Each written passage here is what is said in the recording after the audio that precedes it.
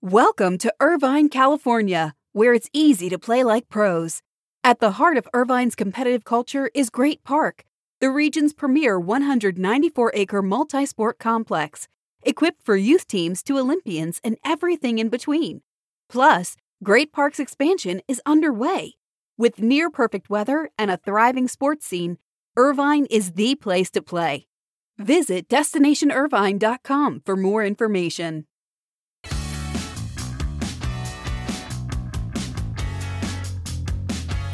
NFL training camps start this week, the last full week of July.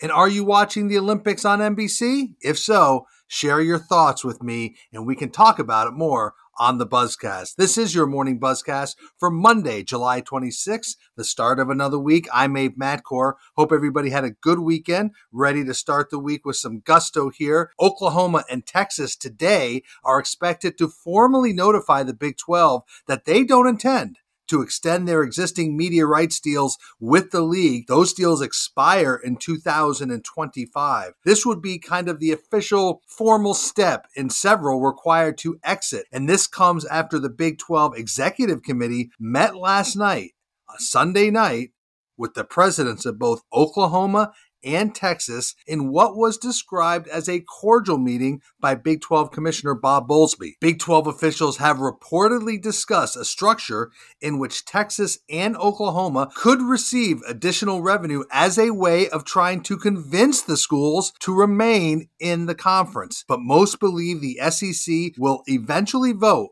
on whether to formally extend an invitation to Oklahoma and Texas, but there is no current timetable as to when a vote might happen. So while this is moving quickly, it's not moving as quickly as some thought. Many thought a formal invite would come as early as today. But should Texas and Oklahoma receive an invite and join the SEC, then you have to keep an eye on what will the Big Ten, the Pac-12, or even the American might do. The Athletic reported over the weekend that the American Athletic Conference and Commissioner Mike Aresco will try to persuade schools from the Big 12 to join that conference. We talked about how this could set off a whole sea change of dominoes following in intercollegiate athletics. This week could be a very, very pivotal week. Let's shift to the summer games. It's really, really early on the Olympics, and that's why I won't read too much into NBC's viewership numbers for the opening ceremony on Friday evening. Those numbers will likely end up being the least watched opening ceremony for Summer Games on record. The opening ceremony averaged a total audience of around 17 million viewers,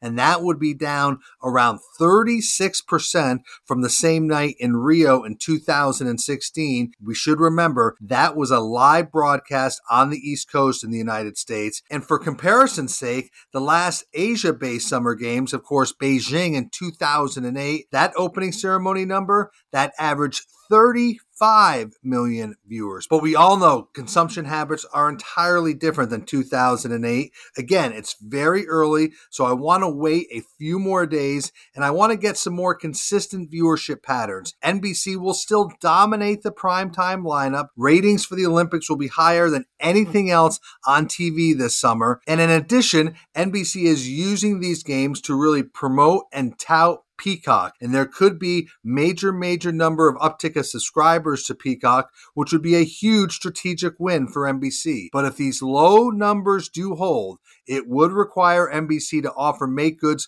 for advertisers to compensate for this low viewership.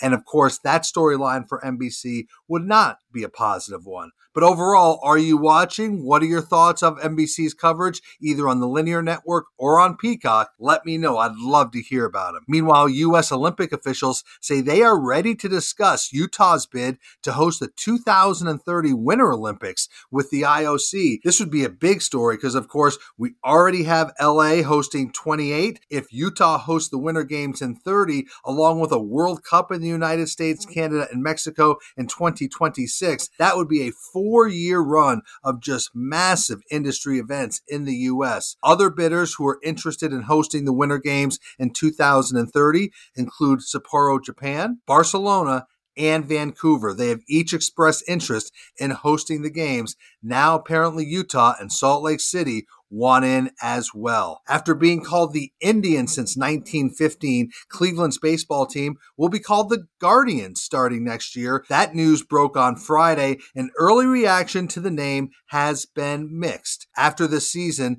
the team will make the necessary changes of branding and signage at Progressive Field in Cleveland and their spring training home in Arizona. The Guardians name represents the Guardians of Traffic, which have stood along the Hope Memorial Bridge in Cleveland since 1932 and represent the city's gateway from east to west. So it has a very local symbolic meaning. Meanwhile, team owner Paul Dolan, he acknowledged over the weekend that it will take a long time for many fans to get used to the Guardians name, but he's hopeful they will get united behind it. He's excited the name is out there and they can begin promoting the new name and the future brand. If you look really closely, not a lot has changed. The team colors, red and white and navy, will stay the same. The script they will use looks just like the Indian script, and the last 5 letters in each name, Guardians and Indians, are the same. So a lot of similarities with the name. I was surprised they announced it during the season, but Paul Dolan said they were ready. They felt confident in the name, so they wanted to get it out there early. The name change from Indians to Guardians will be made starting with the 2022 season. And finally, let's end around people. I'll end around George Pine. George Pine is proving to be quite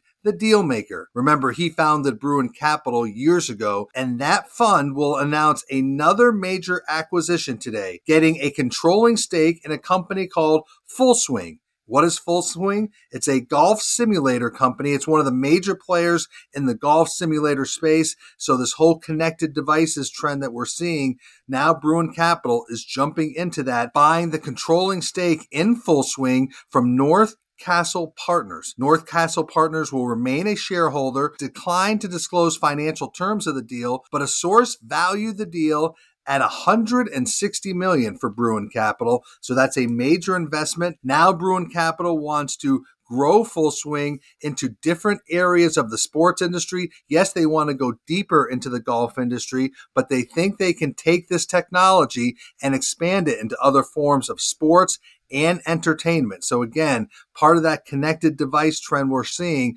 Bruin Capital making a major investment in Full Swing Golf Simulator Company. And for this is now George Pine and Bruin Capital's third company that they have acquired in the past 5 months. Earlier this year, they purchased an Australian-based advertising tech company called TGI Sport. A couple of weeks ago, they announced the purchase of an online odds comparison and data platform, Odds Checker. That's a UK-based company where people can look at their odds of winning, and they want to take that company and expand it into the US. And remember, Bruin Capital also acquired the UK data and consulting company Two Circles. So George Pine's Bruin Capital making some interesting investments in the sports and technology space. So that is your morning buzzcast for Monday, July 26th. I'm Abe Matcore.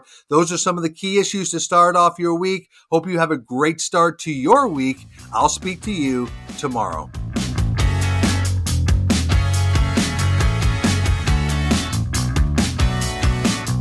Welcome to Irvine, California, where it's easy to play like pros. At the heart of Irvine's competitive culture is Great Park, the region's premier 194-acre multi-sport complex, equipped for youth teams to Olympians and everything in between. Plus, Great Park's expansion is underway. With near-perfect weather and a thriving sports scene, Irvine is the place to play. Visit DestinationIrvine.com for more information.